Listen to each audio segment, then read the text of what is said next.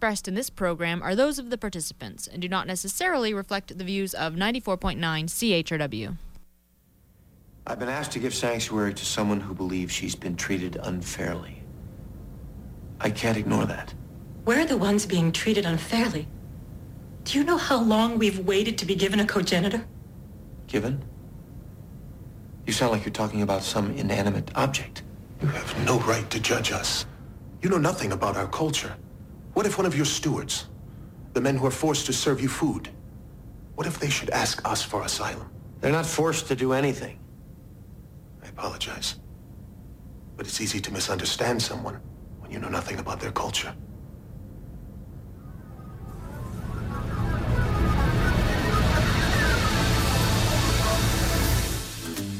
Good morning, London. It is Thursday, February 10th, 2011. I'm Bob Metz. I'm Robert Vaughn. And this is Just Right on CHRW 94.9 FM. Where we will be with you from now until noon. No, not right wing. Just right. Fade into color and color into black and white. Under the bedclothes, everything will be alright. And welcome to the show today. Bob and I are going to be talking about the multifaceted issue of multiculturalism. From Pearson to Harper, Cameron and Merkel on the failure of multiculti, Geert Wilders and Lights Out in Europe and Theocracy and Multiculturalism. And as always, feel free to call us at 519-661-3600 or look us up on the web at justrightmedia.org, where you can download an entire archive of all of our shows in the past 4 odd years. Or you can also look us up on chrwradio.com, where you can listen live via streaming. Wow, lots of ways to listen. Oh, yes, indeed. Now let's start off the show with a bit of a background and history of multiculturalism in Canada, as if people didn't know how it all began, or have at least an inkling of how it all began. But no one prime minister or government can be said to be responsible for our current multiculturalism policies. The problem began with the signing of the United Nations 1965 International Convention on the Elimination of All Forms of Racial Discrimination by the government under Liberal Lester B. Pearson. Pearson went on to establish a Royal Commission on Bilingualism and Biculturalism, meaning English and French, which dealt with, among other things, the contribution of other ethnic groups to the cultural enrichment of Canada. Now, this commission reported in 1969 to the government under Liberal Pierre Trudeau, who implemented its recommendations, one of which was to, quote, assist cultural groups to retain and foster their identity. And I think that's an important and key recommendation that came in with Pierre Trudeau, to assist, meaning money, cultural groups to retain and foster their identity. Later on, Trudeau, under Section 27 of the Canadian Charter of Rights and Freedoms, which came into effect in 1982, states that, quote, this charter shall be interpreted in a manner consistent with the preservation and enhancement of the multicultural heritage of Canadians. So in other words, multiculturalism in 1982 was now enshrined in the Constitution. In 1987, under the Conservative government of Brian Mulroney, the House of Commons Standing Committee on Multiculturalism issued an extensive report that called for the enactment of a new policy on multiculturalism and the creation of the Department of Multiculturalism. And finally, in 1988, again with Mulroney, the Conservative, in power, the Canadian Multiculturalism Act was passed, and our fate as a single cohesive nation was sealed. Now, that brief history shows that the blame for official multiculturalism is split between the Liberals and the Conservatives, and every Prime Minister from Lester Pearson to Stephen Harper is also to blame. Harper bears the blame equally for his inaction in not even attempting to repeal the previous legislation. It is not even on his political agenda. So any reprieve from official multiculturalism will not be coming from Stephen Harper. But what does multiculturalism mean? To many, it doesn't sound very bad. No, when you first said that, I'm assuming weren't we always multicultural? That's what the birth of this country was all about, was many cultures. Yeah. Multiculturalism by itself is just a word, doesn't mean too much, but when you put the word official in front of it, now you've got a problem. To many, just multiculturalism doesn't sound that bad. Some may think, hey, what's wrong with allowing people to follow their own cultural practices? Could it mean anything worse than having many ethnic foods to choose from, or getting used to seeing people dressed differently, or hearing a different language in our big cities on the streets? Well, yes. Besides the obvious expenditure of billions of dollars spent in the ministry, official multiculturalism has meant the curtailing of any speech which is, quoting the Human Rights Act here, likely to expose a person or persons to hatred or contempt by reason of the fact that person or those persons are identifiable on the basis of a prohibited ground of discrimination. Unquote. It has meant imprisonment, fining, and harassment of countless Canadians for daring to speak on the topic of religion, particularly Islam. It has meant international ridicule as wave upon wave of immigrants hop planes or board boats to come to this socialist dystopia called Canada, with a guarantee that they will have cradle-to-grave support without having to lift a finger.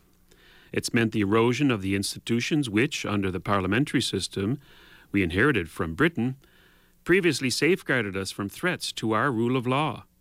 And it has meant government-sanctioned racism in the form of discriminatory quotas for government jobs. So, official multiculturalism, while sounding like it only means we're able to buy a falafel at the corner store, means a lot more. Generally, the word official means force. Official means force. Yes, that's literally what it means. So Yeah. it's no longer multiculturalism, it's forced multiculturalism. Official means money, official means jail, official means crime. That's what official means. You put that in front of the word multiculturalism, all of a sudden you've got a problem.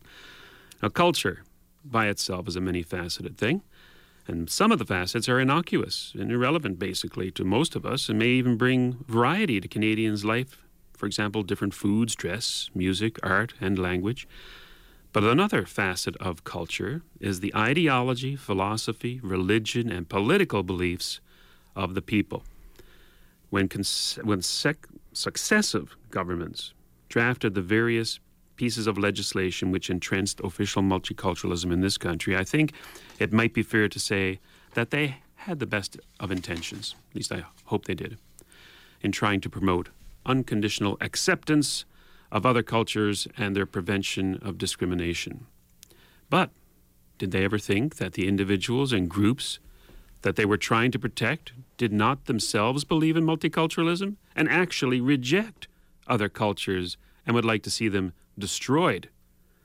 For the most part, many of the cultures of the world have come to Canada and have found a place where they can practice many of the things we think of when we think of culture, and these people gradually come to accept that they're now Canadian. Canadian first. But many come to this country and use our policy of official multiculturalism to get unearned government largesse while advocating the overthrow of the very government that took them in.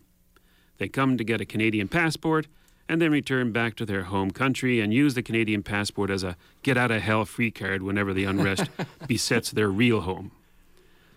Now, while Canada has many secular Muslims who do not agree or promote the political ideology of Islamists, without a doubt, there's an element of Muslims, usually young men, who are coming to this country to help destroy it.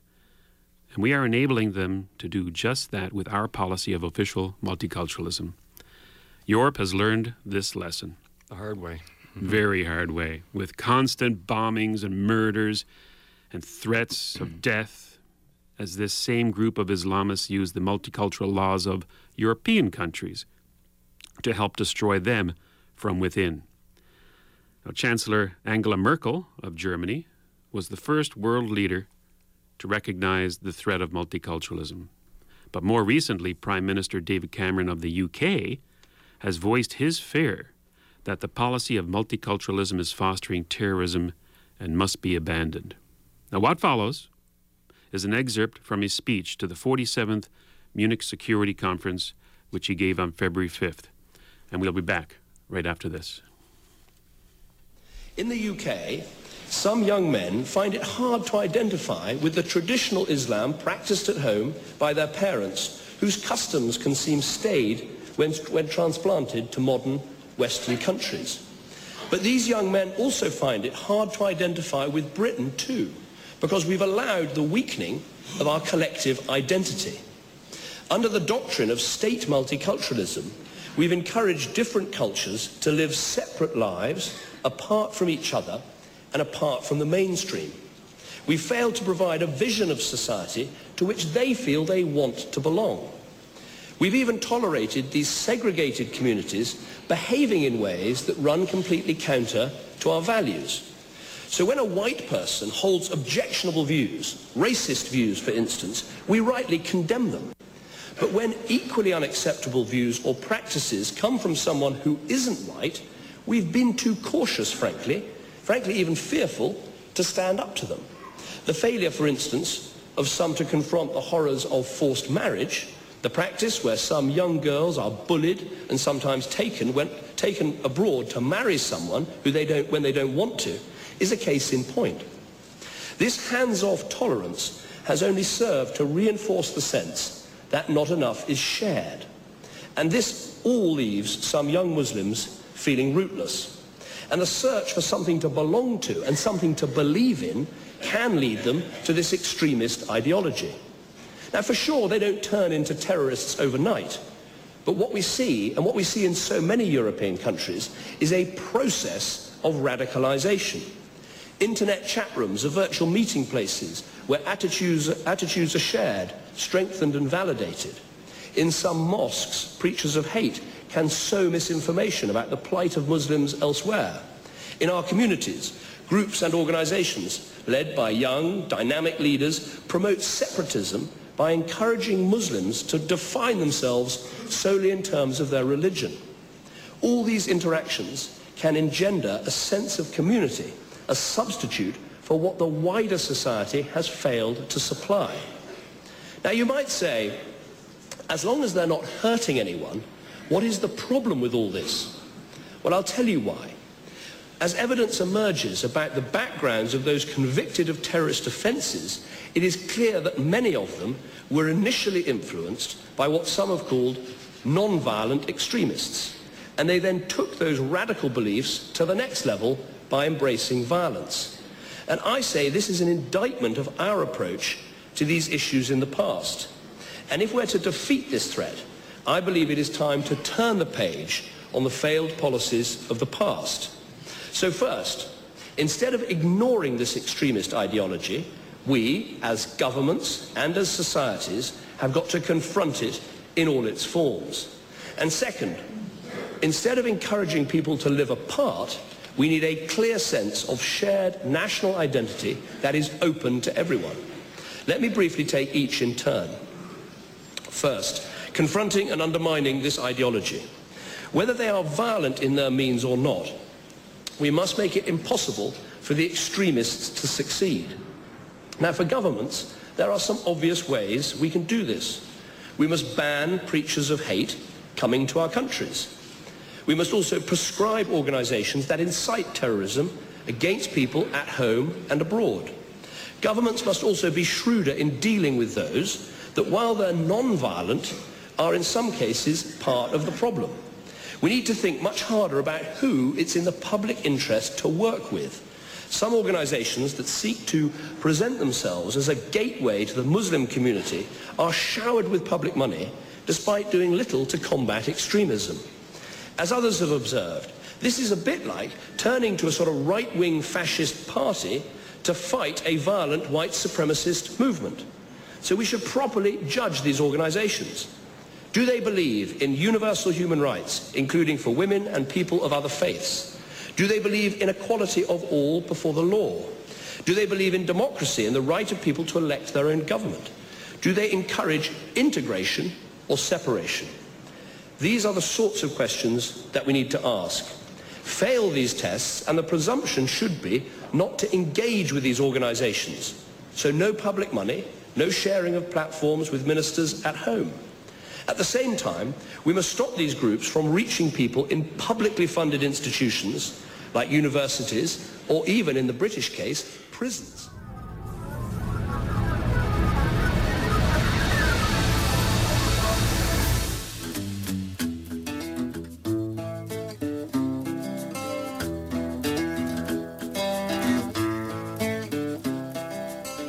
Now, some say this is not compatible with free speech and free intellectual inquiry.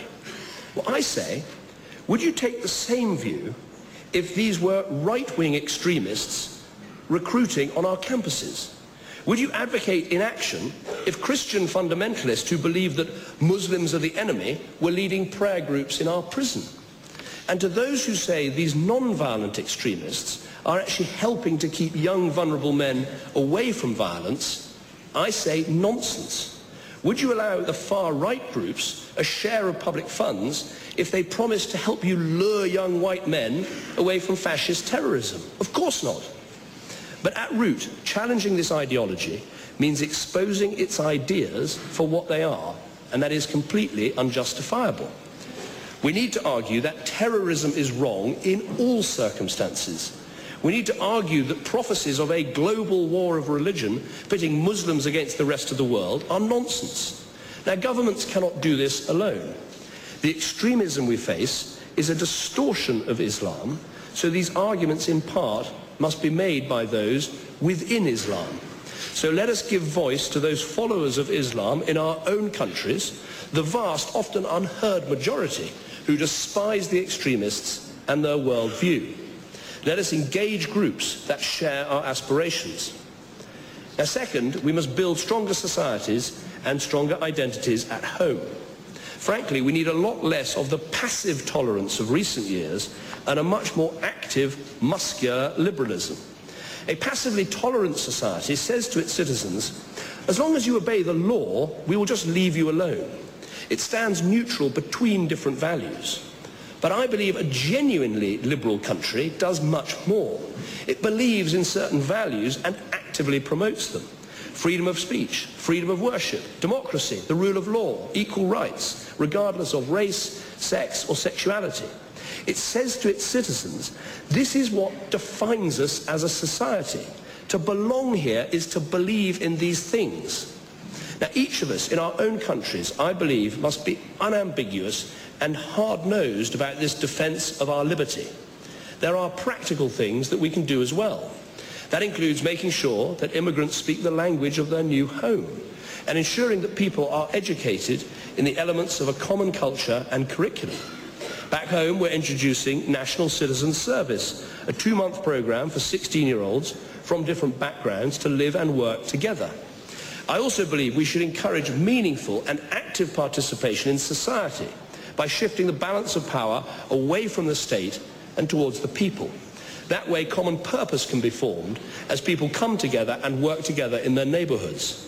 It will also help build stronger pride in local identity, so people feel free to say, yes, I am a Muslim, I'm a Hindu, I'm a Christian, but I'm also a Londoner or a Berliner too. It's that identity, that feeling of belonging in our countries, that I believe is the key to achieving true cohesion. So let me end with this. This terrorism is completely indiscriminate and has been thrust upon us. It cannot be ignored or contained. We have to confront it with confidence. Confront the ideology that drives it by defeating the ideas that warp so many young minds at their root. And confront the issues of identity that sustain it by standing for much broader and generous vision of citizenship in our countries. Now, none of this will be easy.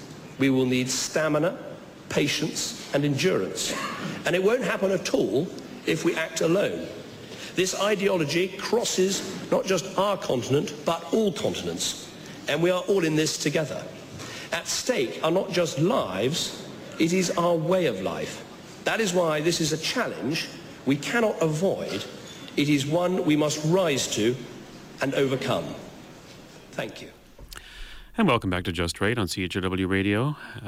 You can give us a call at 519-661-3600. And James has done just that, and James is on the line with us now. Hello, James. Hello, James. I guess James may not be there. Is he still there? No, he left? Okay, our caller left. Okay, that was actually a rather long speech by David Cameron. I think it was like 9 minutes and 20 seconds long. So I don't blame you, James, for leaving. Oh. Huh. Oh. Hello. Oh, are you there? There he you is. are, So I James. can talk now, eh? Yep. Yes, you can talk. Yeah. No, I love your program. Thank you. I believe everybody's created equal. If I have any animosity or prejudice towards a certain group of people, it seems it's because the government instills that on. They force us, they force this stuff on us. Mm-hmm. And the same as the place where I've just retired from. There's always minority groups that seem to get the.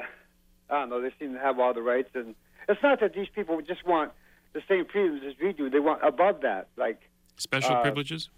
yeah, like whether you're again, if you're gay, they want the parade. In this country, it seems as though if you have a breast, a turban, or you're French Canadian, you have all the rights. So we can't get along with our own people, never mind anybody else. Now, what do you think of the opinion of your friends and co-workers and family? Are they do they share the same views? You think this is a predominant view that you have in the about multiculturalism? No, I don't think so. I love the British Prime Minister. When I said that we can't get along with ourselves, like even Bill Cosby, if you've seen the 2 or 3 page letter he wrote to black people in the States, they call themselves Afro-Americans, but they're no more Afro-American than you and I are. They want their own dictionary, they want this, they want that. Like I say, I believe everybody's created equal, but we're not treated equal. So that's about all I have to say, guys. I appreciate that, James. Thanks for calling. Thanks, guys. Bye. Bye-bye. Actually, I think Cameron agrees a bit because it was a brave thing of him to say that, when a white person has a criticism, we condemn him. But when someone who's not white, he said, yes, we don't condemn that person. Out of fear. Out of fear. And Yes. that's the whole issue. And then he talked about ignoring ideology. I've got to tell you, though, I was a little disturbed by his use of right-wing, extreme right, this and that. He's I very agree. confused there because here he's calling this ideology extreme right-wing, and yet the people who are opposed to it, like Geert Wilders, is called extreme right-wing. Yes. How do they reconcile those two extreme right wings fighting each other? Not only that, he doesn't talk about the left wing at all, which No. has historically proven to be the most violent. And the left wing is what is fascist. That's the Yes. point. And that's what he was avoiding. So he is a little muddled in his thinking. A little as muddled well. in his thinking. And then he talked about we have to promote Western values, free speech. So we're going to ban preachers, and we're going to. Oh my goodness! I could Actually, go on. actually banning the immigration of certain individuals is not. Immigration is not a problem. I have no problem with banning certain individuals No, you coming wouldn't in want here. criminals coming in either. But if you have a Canadian citizen in this country, they are free to say whatever they want to say, however stupid it might be. So, as long as it doesn't threaten life, liberty, or property, Correct. that's the basic thing. Correct. Yes. Now Cameron's speech actually states in pretty clear terms, I thought, and that's why I played it. Is because this is an excellent piece from a major world leader, one of the top world leaders, who's finally come to the senses that multiculturalism is a failed policy. He states in no uncertain terms that the notion of multiculturalism has failed, and that Great Britain, as it has in Germany, and as it will in the rest of the countries in the Western world, which still cling to this suicidal policy. He's asking for banning immigration, like we said, of anyone who preaches hate. I've got no problem with that, as long as they're not Canadian citizens, He's asking for the identification of organizations of terrorism, which Canada has done with, for example, Hamas. Wait a minute. You said as long as they're not Canadian citizens. You don't mean that a Canadian citizen who preaches hatred should be allowed into England, do you? No, I'm talking about in Canada. here. Okay, yeah. No, I'm going to talk about Canadians Okay. now. Okay, that was Cameron. Now let's talk about Canada. Right, okay. And Cameron rightly recognized that terrorist groups or terrorist supporting groups or Sharia supporting groups seek validation and endorsement by trying to appear with government officials at events or on talk shows. And I think that should stop. Not necessarily by force, but the government should have no truck with these people, and talk shows and radios and television should not be inviting them onto their shows. If they want to preach their hate, let it do it on their own property at their own expense. These same groups are always seeking handouts from government, and under the guise of assisting their culture, and then they turn around and send that money back to their true home to promote Sharia or terrorism, or even to buy weapons here at home. Now, his example that we should restrict speech at universities, I disagree with completely. You'll note that his example of groups, and this is what you got onto, Bob, says we should not fund and should restrict the speech of are what he calls far-right groups. While the far-left groups, the more violent of the two, get no mention at all, of course, because he is, I think, on that. Nobody should be funded. Everyone should be operating under their own steam. Yeah, speech whether the right or the left or even those Muslims who wish to see universal Sharia should be allowed to speak, but on their own property at their own bloody expense, not at government expense. We have the same problem in Canada with the Bloc. The Bloc is supported by taxpayer dollars. Yes. Were that not the case, that party would have no money. Yeah. Less money than Freedom Party has, which doesn't get funded by the government, right? Now, I wholeheartedly agree with Cameron, however, when he calls on us to actively promote the virtues of Western civilization. Freedom of speech, freedom of worship, democracy, the rule of law and equality. However, I believe that this should be done not only by the government, but by those people and organizations who used to extol the virtues of their country, but now have become moral relativists. I'm speaking of the entertainment industry, television, radio, the political pundits, the commentators, but especially the teachers and the university professors. If we as a people do not believe in a culture of freedom, then these Islamists will come in and fill the void. They'll take over by default because we would have let them by our inaction and by our inability to correctly identify freedom and to voice its virtues. It's coincidental, I think, that Cameron calls for an education in a common culture and curriculum, while Saturday's National Post has a headline, quote, "Immigration families try to opt out of curriculum," unquote. Particularly a dozen Muslim families who recently arrived in Canada told a Winnipeg school division that they want their children excused from compulsory elementary school music and co-ed physical education programs for religious and cultural reasons. The response should be that you're perfectly free to set up your own school, but if you want your children to go to this one, then this is the curriculum. End of story. Surprisingly, Cameron briefly touched on what should be the proper solution for this problem. He said, quote, "Shift the balance of power away from the state and towards the people." If he does anything, this shift could do the most good of all his recommendations. The problem began when government got involved in something it should have left well enough alone: culture. Government should not fund ethnic societies, cultural events, music recitals, parades, carnivals, or craft shows, all with the express purpose of promoting someone's culture. It's not a proper function of government, period. Finally, Prime Minister Cameron calls on all Western nations to confront the perils of isolationist nature of official multiculturalist policies. He asks all countries to follow the lead of himself and Chancellor Merkel. And I think whatever political leader in Canada has the courage to demand that our policy of official multiculturalism be scrapped would be elected in a landslide. Unfortunately, our current leaders just don't have what it takes. Pity. Up next, we'll hear Angela Merkel and her speech denouncing multiculturalism. Nowhere near as long as David Cameron's. And when we come back, Bob will share his insight on what is happening with Geert Wilders. More on multiculturalism when we return, right after this. In Frankfurt, 2 out of 3 children under 5 years old have a migrant background. In the early 1960s, we brought the guest workers to Germany. Now they're living with us. We lied to ourselves for a while. We said they won't stay long, one day they'll be gone. But this is not the case. Of course, the multicultural approach, living side by side and being happy with each other, this approach has failed utterly. That is why integration is so important. Those who want to participate in our society must not only comply with the law and follow the constitution, but above all must learn our language. They must know German. It must be given absolute value. This means that the demand for integration is one of our main tasks for the near future.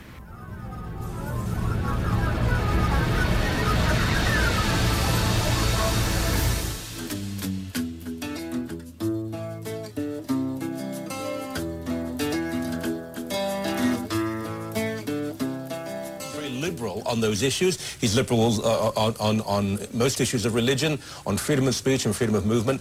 His whole argument, it's not because of someone's skin color, that's irrelevant. There's a particular religion that he believes is completely contrary to the European ideas of multiculturalism and liberalism and freedom. It may very well be right. In many ways, I think there's a good argument for him being right. But you're faced with a totally different situation now. And the question really isn't whether he's right or wrong. Really? It's whether we have to appease to the point of silencing other people. It's not even really, it's not appeasement. No, I don't think it's appeasement. It's fear? Yeah. Fear is exactly what it is, eh, Robert? Yes, it is, yeah. Welcome back. You're listening to Just Right on CHRW 94.9 FM, where Robert and I are talking about, I guess, the coming end of multiculturalism. I don't see it, but we're talking about it now, eh? So, as many of you may not know, Geert Wilders, of course, of the Dutch parliamentarian, is being retried in Amsterdam, started this past Monday, on 5 charges of discrimination and inciting hatred, which could result in a hefty fine or jail time if he was found guilty. Interesting, Ayn Rand wrote, quote, "There is only one power that determines the course of history, just as it determines the course of every individual life. The power of man's rational faculty, the power of ideas. If you know a man's convictions, you can predict his actions. If you understand the dominant philosophy of a society, you can predict its course." That's the very thing I think that is in the mind of Geert Wilders in terms of his comments before the Dutch courts.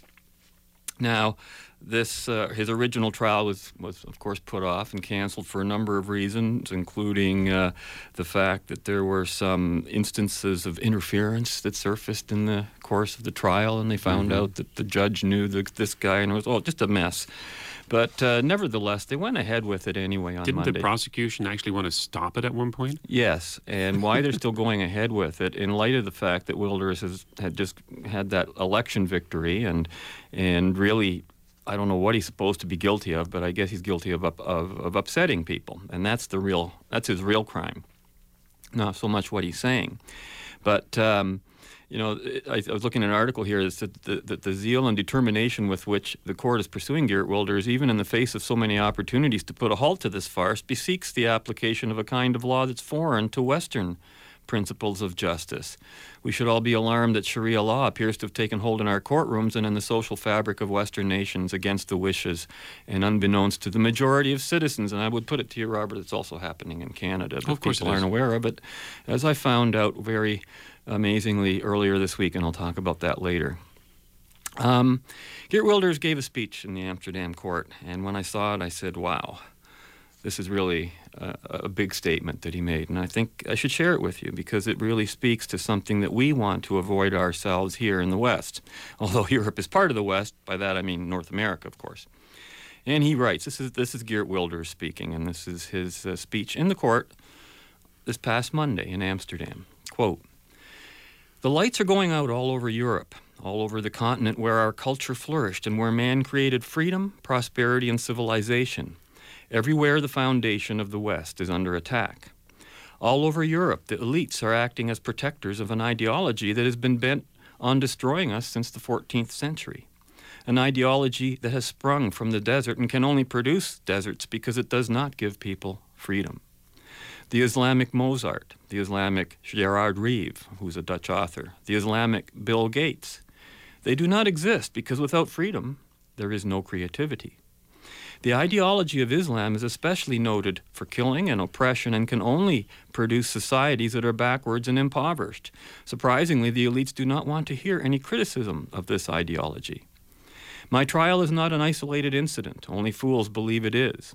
All over Europe, multicultural elites are waging total war against their populations. Their goal is to continue the strategy of mass immigration, which will ultimately result in an Islamic Europe. A Europe without freedom, Eurabia. By the way, that's been the war since the 14th century, back and forth. And then he says it again. The lights are going out all over Europe. Anyone who thinks or speaks individually is at risk. Freedom-loving citizens who criticize Islam merely suggest that there is a relationship between Islam and the crime of or honor killing must suffer and are threatened or criminalized. Those who speak the truth are in danger. The lights are going out all over Europe. Everywhere the Orwellian thought police are at work on the lookout for thought crimes everywhere, casting the populace back within the confines where it is allowed to think. This trial is not about me. It is about something much greater. Freedom of speech is not the property of those who happen to belong to the elites of a country. It is an inalienable right, the birthright of our people. For centuries, battles have been fought for it, and now it is being sacrificed to please a totalitarian ideology. Future generations will look back at this trial and wonder who was right, who defended freedom, and who wanted to get rid of it. The lights are going out all over Europe. Our freedom is being restricted everywhere, so I repeat what I said here last year.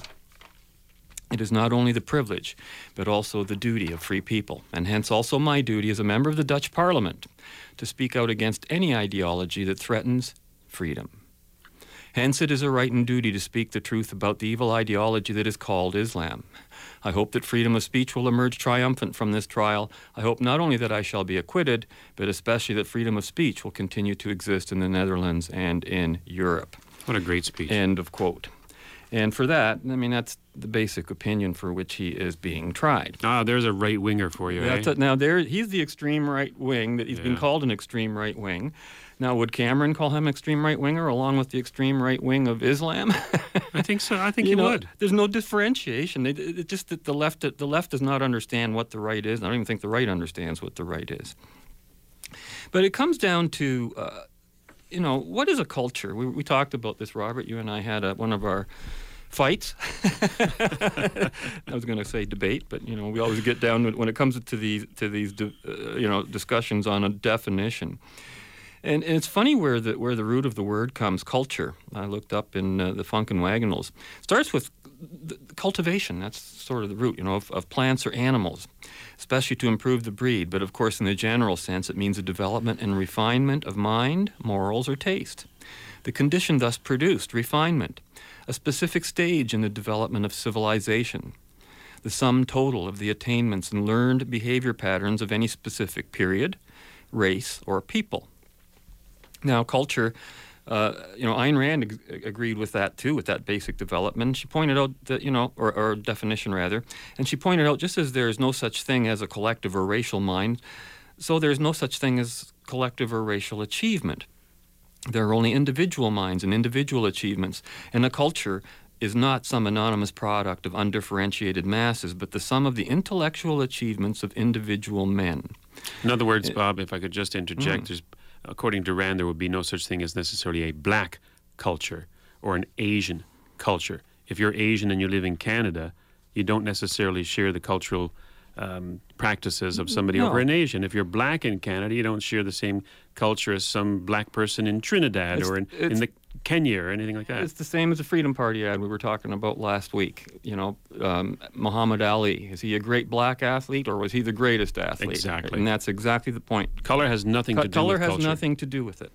And, the whole thing is that the individuals who influence a nation, and Bill Gates would be one of those, for example, as was taken before, because of his inventions. It created a culture. Part of our culture now is the computer. It's part of it. We can talk to each other.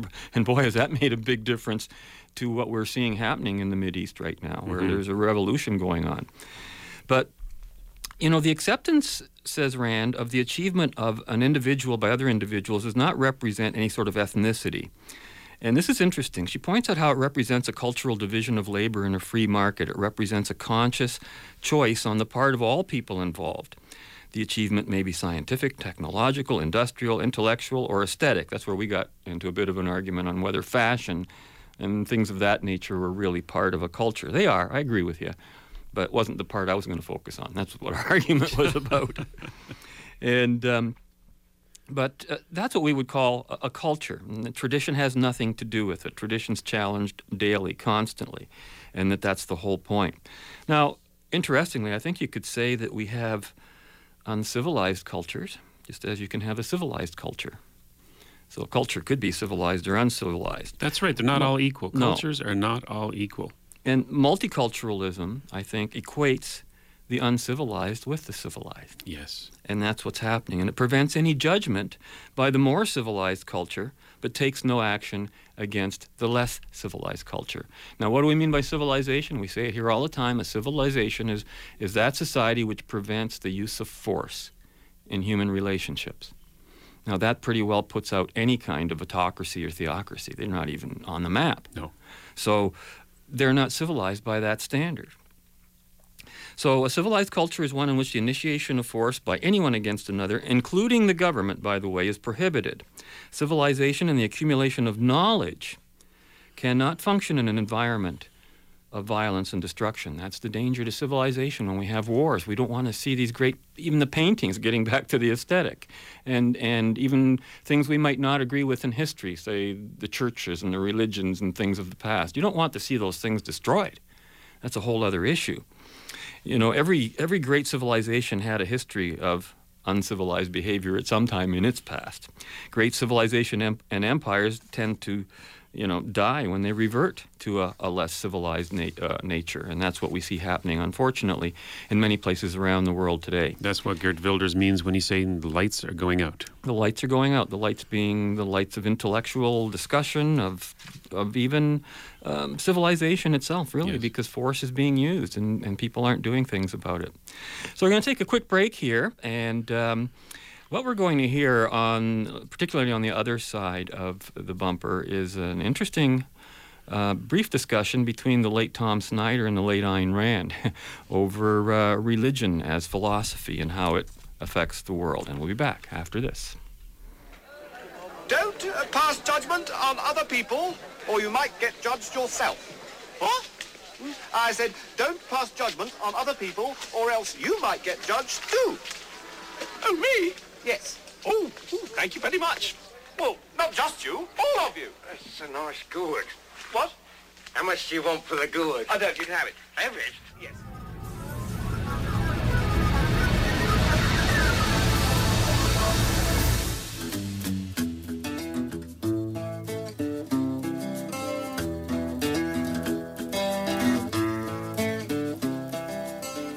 Why do you think that religions have attracted more people to their philosophies than objectivism has attracted people to its? Well, first of all, they had much longer time. Now, remember, religion is older than objectivism. I don't think I would want to attract as many people as religions do, but the real and serious answer is this. Religion is a primitive form of philosophy, because what religion and philosophy have in common is that it's a system of background premises. It gives you a frame of reference, a context, in fundamental terms, and then you live the concretes of your life accordingly. So religion is primitive, canned philosophy, if you want to. It gives you canned answers, and it says, here, you can rely on it, you don't need to think. It will tell you what to do in practically every situation. Just obey us. Take us on faith. Well, why do people accept it? Because nobody can live without a philosophy. Even the most primitive, unthinking man needs something to tie all of his actions, ideas, and his life together. He needs integration. Religion provides it to him ready-made. Philosophy, properly, does the same thing, but it offers an idea, a context to his mind, and it demands of him that he judge it, that he use his own intelligence to understand and then to accept the kind of basic premises that he'll live his life by. That was Ayn Rand speaking to Tom Snyder way back in 1979. Of course, Ayn Rand wrote an incredible essay called Faith and Force, Destroyers of the Modern World, and where she basically pointed out that faith and force, when they're combined, create what we know as a theocracy. All right?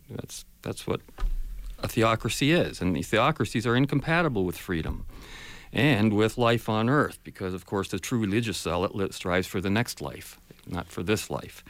An afterlife, death, and from our frame of reference, and does not live for this life, the only life we really have. And that has been a problem that Ayaan Hirsi Ali kept bringing up with the whole issue of theocracy in the Mideast nations. Interestingly enough, here in Canada, the Ontario legislature has been moving towards more divisive cultural policies at an ever-increasing pace. The McGuinty government, with the full support of the Hudak opposition, who, by the way, also wanted to continue with faith-based financing even after the last election, has reintroduced race-based schools, income-based schools, and rather than eliminate prayer from the legislature altogether, brought in several more prayers from differing religions to open the daily legislature. I mean, this is conflicting. All conflicting, and all of this has been happening since basically 9/11, right? So is our legislature responsible to a deity, to several deities, or to the people? Freedom Party has an election ad out on this, advocating the removal of all official prayer from the legislature. Official, notice the word official. None of the other parties even want to talk about it and continue to support this politically correct form of multiculturalism at their own risk. And so I'm wondering which of them will soon be having to say what Merkel and Cameron have been saying to their publics, because eventually that's going to be visited upon our politicians as well. I don't want to be the guy to have to say this and have to go through all this. And you know, it's interesting that the more religious and less secular a nation is, the more poverty there generally is within that culture. And that's only natural because when it comes to governance, religion is definitely not compatible with freedom and leads to restrictions that prevent the creation of wealth. A culture which, for example, regards business activity as evil, or at best as a necessary evil, is likely going to be a society that puts brakes on the creation of wealth. If altruism is a disease from which your government suffers, then everyone's in trouble. I previously broadcast an entire hour of Just Right on this theme. This was before you joined the show, Robert. And I remembered pointing out how, you know, even if you look in South America and compare various countries around the world, you'll find patterns like, you know, the Roman Catholic countries are invariably socialist, generally poorer, struggling, while other religions or other religious groups within a free society can clearly have higher incomes than others because of the practices and customs that comprise that culture. For example, there are differences in attitudes towards money, for example, between Jews, Muslims, and Christians. The root of all good. Yes. This alone has historical ramifications on a grand scale that very few people realize. And, you know, in defending their faith, in a February 2nd, 2011 posting from World Net Daily, it is reported that, quote, many Muslim scholars in North America argue that jihad essentially means struggle and is not necessarily violent. Well, I read that and I'm thinking, not necessarily? Not necessarily violent? You know, but violent most of the time or whenever? Or how does that work? Under what circumstances is violence necessary under jihad and or Islam? The question screams for an answer, yet I don't hear anybody asking it. Well, you know, the old saying, when persuasion fails, use force. This is the philosophy of the rapist, of the thief, and of the murderer. Violence is always necessary when someone's trying to force an irrationality upon someone else against their will, duh.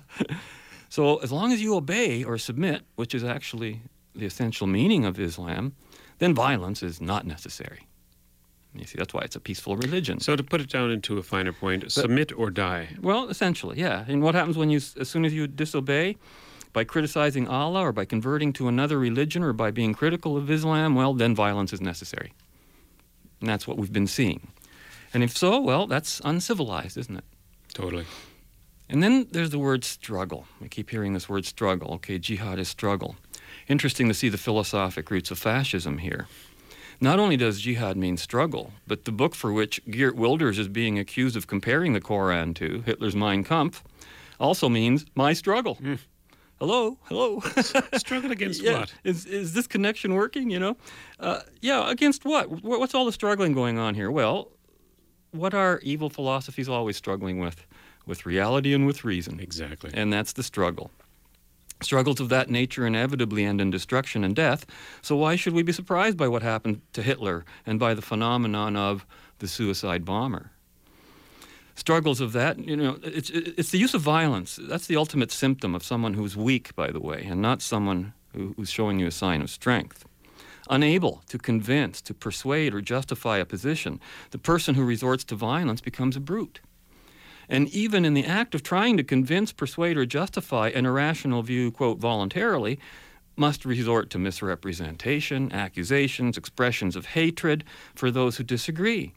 and at best halt any debate on the subject by resorting to attacks on free speech.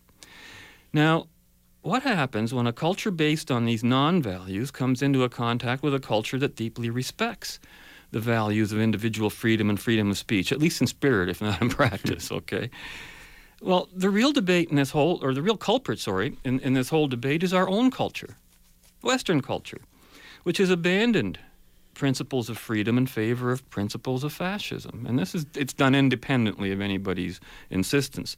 This is the clear direction towards which we've turned. And in this case, I'm not narrowly defining culture as being Canadian, American, German, British, European, but as Western. Western culture generally distinguished itself from all other cultures by being genuinely, here's the joke, multicultural, in the sense that all peaceful cultures and philosophies here were welcome, since they could coexist.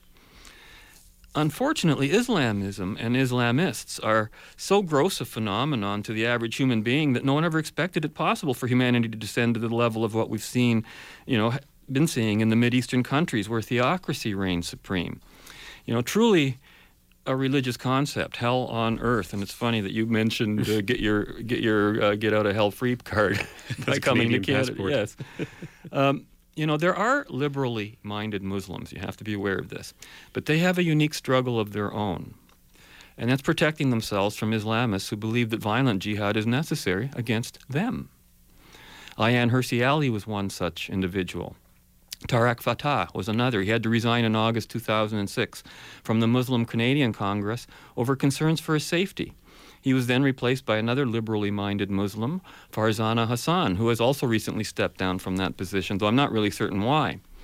So, on that note, we're getting close to the end of the show now, I did want to say that this past Monday, I was at a taping of CTS's new show On the Front Line with Christine Williams. I've done a lot of shows with her before, but not this one. This is a very different one.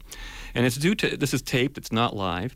It's due to air on CTS this Saturday evening at 10 p.m. and again on Sunday evening at 7 p.m., as I discovered. Now, on that show, I appear with Farzana Hassan, who replaced Tariq Fatah. And the subject was hate crimes, where do we draw the line? And our discussion was preceded by a brief interview with Mark Harding, a Christian pastor whose comments to Christine on the show seemed to me more incendiary than those for which he was subject to a Canadian court order forcing him, quote, to serve 340 hours of community service under the direction of Mohammed Ashraf of the Islamic Society of North America, end quote.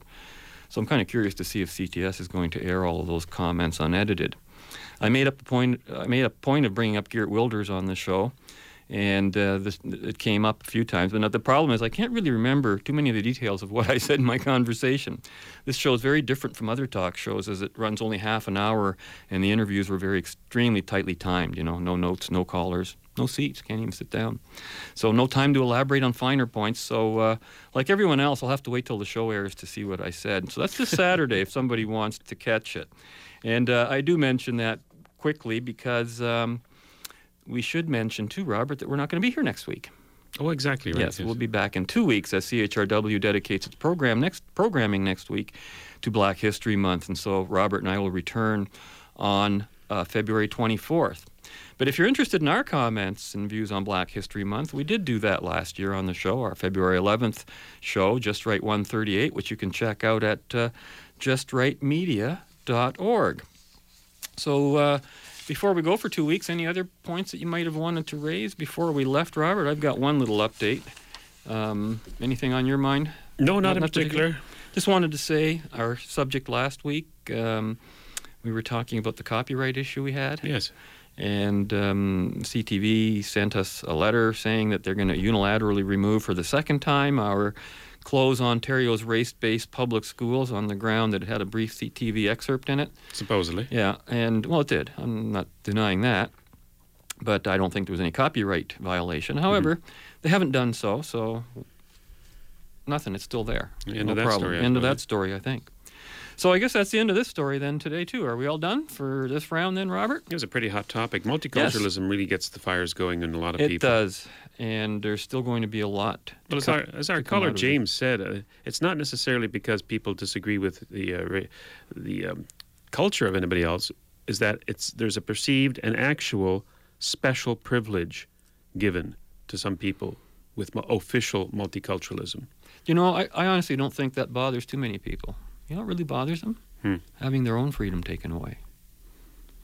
They don't really care that the government's taking their money and giving it to the other guy. What they really get upset, they get more upset when, if they criticize that practice, that they get punished for it. That's what the upset is. Yeah. It's not so much what we give to the other people; it's what they seem, and it's not them. Again, it's our own culture, quote, what's being taken away from us. Well, that's a good point. It's not necessarily, you know, I think when the lights go out, as they seem to be doing, I don't know that we can actually blame the Islamists for it. We can blame ourselves for letting them do it. And letting anyone else take advantage. I mean, if you put a gun in the middle of a table of a bunch of people who are fighting with each other, what do you expect them to do with that gun? And that's what happens with government. As soon as you get government in there and make something official, hand that power out to one group against the other, it won't be long before you have factions fighting all over the place. And that is the whole problem with all forms of government that aren't truly democratic. That is, where the power originates in the people being governed, and not through some god, through some individuals, through some other imaginary force. Well, I felt really compelled to play Cameron's speech that he gave just 5 days ago, and Merkel's speech that she gave just recently. Very significant events. It offers a little bit of hope that our leaders out there are finally seeing the writing on the wall. Maybe it'll come this side of the ocean too. We can only hope. Okay, well, I guess that's it for this week then. We have to get out of here when we continue our journey in the right direction. So we'll be back in 2 weeks. Until then, be right, stay right, do right, act right, think right, and we'll see you then. Fade into color, and color into black and white. Under the bedclothes, everything will be alright. I'm permanently exhausted. I saw a sign on the side of the road the other day. It said, "Tiredness can kill." I never knew that. You know, last Saturday I stayed up all night watching movies. I could have died. Nobody tells you these things. I love sleeping. I think sleeplessness is the root cause of all the problems in society today. People don't get enough sleep. You know? They work too hard and they're stressed out. They make mistakes and commit crimes and grow long beards and run amok in the workplace with automatic weapons. You know?